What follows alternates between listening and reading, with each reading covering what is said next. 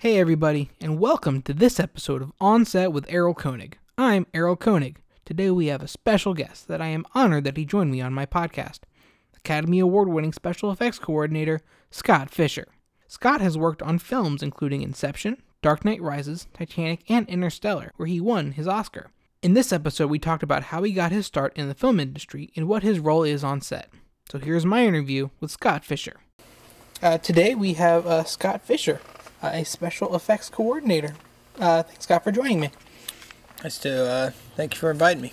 Yeah. So let's get started. Kind of introduce yourself and, tell what you do on set. My name's Scott Fisher, and I do all the practical effects on the set. Anything that happens in camera.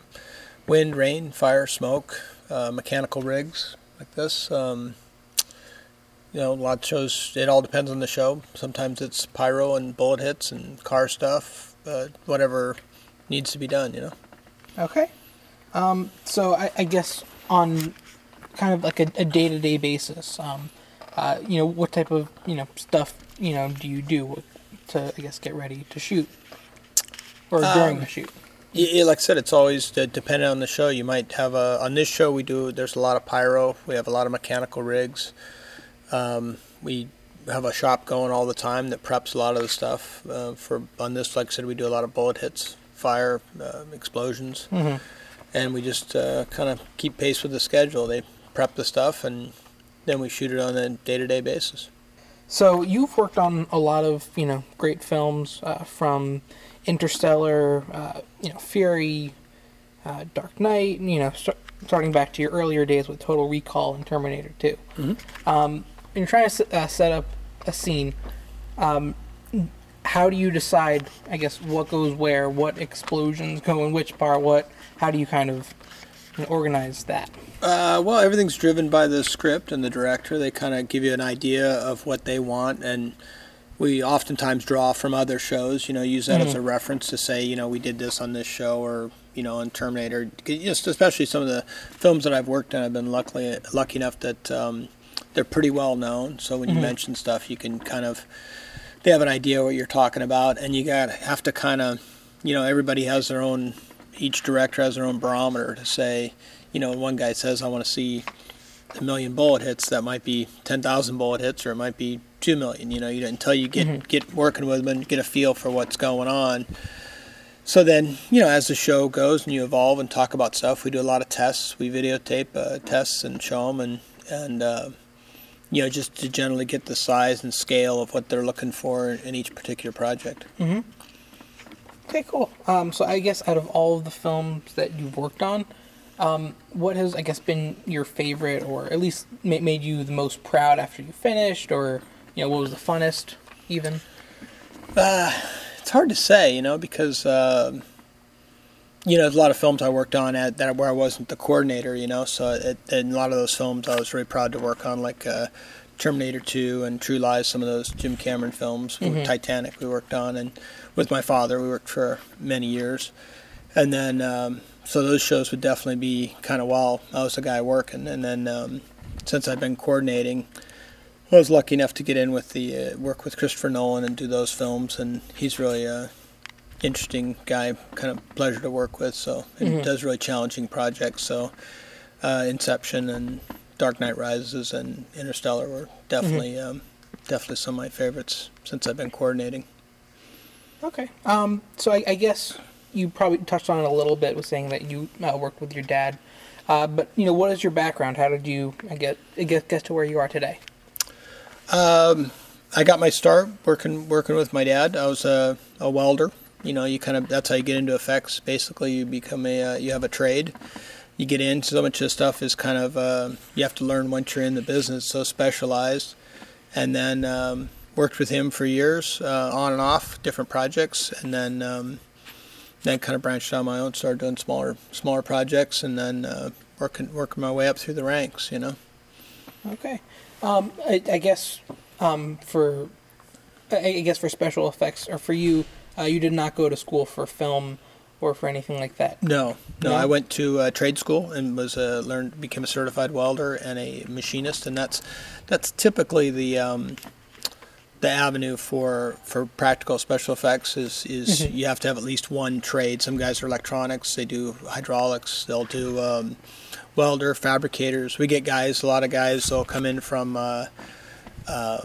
that do like car stuff, like off-road race teams, some of that where they do a lot of fabrication, a lot of vehicle prep because we do a lot of that kind of stuff. And then, like I said, once you get in, some guys, they either choose to be a specialist, and be that guy. Whenever you have car stuff, they bring that guy in, or hydraulic stuff. But because our work is so varying, you could have 5 shows in a row where you don't have any car stuff, or you don't have any hydraulic stuff or electronic stuff. So you kind of, the more you learn and the more versatile you are, the more work you're going to get, for sure. So I guess kind of extending on the point of versatility. So you've worked on a couple of films like Interstellar, a couple epic action movies, Interstellar, Fury, Dark Knight. But you've also worked on a couple, comedies, such as Blades of Glory and The Bucket List. How do those, I guess, differ in terms of special effects? It depends, I mean, there can be more, they can be more challenging sometimes because it's not just whether your effect works as far as, like in an action movie, you want big action, that's what you want to see. And in a comedy movie, you want to see comedy. So just because something's big action, it might not be funny or fit into the comedy. So it's the same thing. You got to work with the director and kind of figure out what's needed. And it's kind of, I just like, certain directors are fun to work with and projects. And I think that's kind of keeps you going, like long term, being able to work on bigger projects, smaller projects, kind of as they come to, whatever comes along, Okay. Great. So, I mean, because for special effects, there's so much stuff going on, especially on, huge movies, like the one we're working on now. Has there ever been like a, really huge challenge that you've had to face, while working on a movie, any like really big problem, and, how did you overcome said problem? Every show definitely offers its own unique problems, and I think it's, it's because you have all the regular elements. You have budget, you have schedule, you have scale, that's even just the work. And so sometimes, a lot of times on movies, something that wouldn't be that big a deal, but if they want to do it first up in the movie and don't have a lot of prep, you always have to kind of try to figure out clever ways to get the stuff done when it needs to be done. So, and then there's certain times, like when we were on Interstellar, there was a last minute, they were trying to figure out what they were going to do with the TARS robot, and we decided that the best way to do it was to have it, Nolan really wanted to have a practical robot there on set with an actor interacting with the other actors. And so, that's it. It's like, okay, build it, and an actor's got to be able to operate it, and it became a puppet and became that. So there's and it, I think, being earlier in the process, that wouldn't have been as big of a challenge, but still you have to kind of, it all depends, on the project and the timing and what it needs to do. It's just got to fit the story. It's not just being able to make something work as an effect, It's got to fit in and be filmable and work with actors and whatever it takes to work on the project, Yeah. No. So I guess a little bit more about Interstellar. Because that movie takes place in space, were there any different, any different ways of approaching a film like that where you have to deal with the lack of gravity in some cases?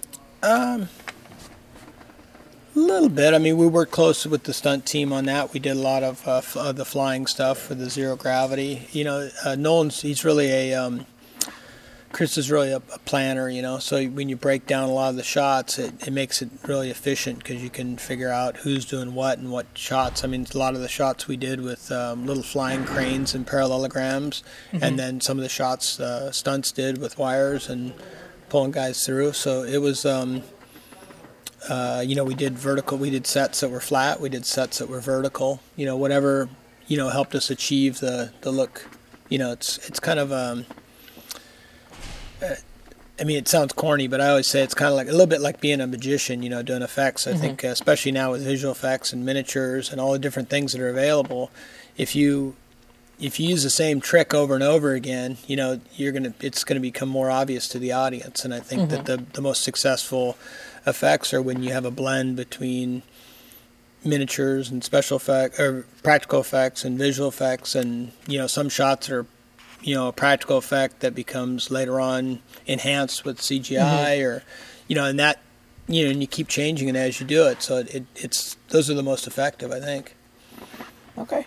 So I guess as we come to a close, I have 2 more questions for you. One of them being I guess pick a couple must-see films for a student filmmaker or, a student, special effects coordinator that they should watch that, really show,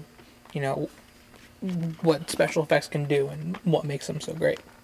Well, I mean, I think you definitely want to watch at least 1 or 2 films that are pre-CGI era. I mean, like with Terminator 2, even Die Hard, some of those movies you look at, because I mean, we used to do those movies. You'd finish a movie like that, and I mean, you would get phone calls from your peers and other people working in the business, and they would say like, how'd you do that? What'd you do for this? What'd you do for that? And you would kind of talk through it because you knew that stuff was done in camera. That's how it was done. There was, there was a few CG shots or visual effects shots, but at that time they were pretty obvious. People knew which ones they were. A lot of the stuff was done. There weren't any other options like there are now to do stuff CGI. So I think, looking at those films and just, I think thinking about it that way is good. And then kind of some that are post CGI. I mean, a lot of those Marvel films I think are really good. Captain America. I guess there's 2. You want to think about ones that are just all out action films that are like the action is like part of the movie, and then there's kind of the Christopher Nolan movies where it's a movie that it's all about the story, and then there's effects that are in it. It's not really, so it's a different. Those are like 2 different takes, I think.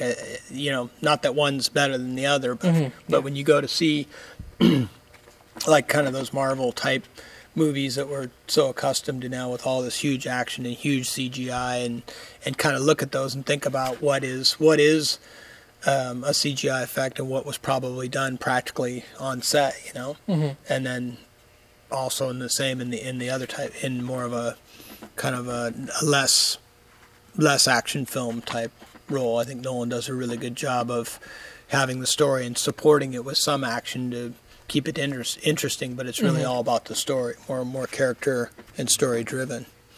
Okay, great.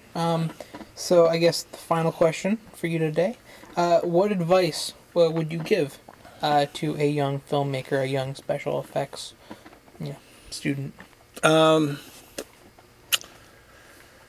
It's hard work, and I think being as versatile, like we talked about earlier, being as versatile as possible. I mean, our business expands all the time. A lot of the rigs we do a lot of electronics, a lot of motion control, computer stuff. I mean, it's really limitless, and there's still room for guys that are just fabricators, that are builders, and attention to detail.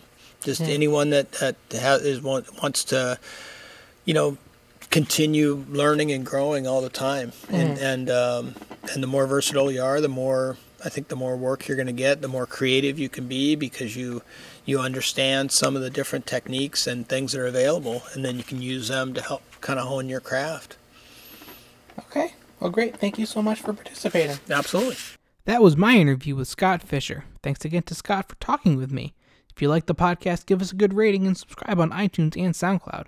And don't forget to like our Facebook page to stay updated. Thanks for listening, and I'll see you next time on set.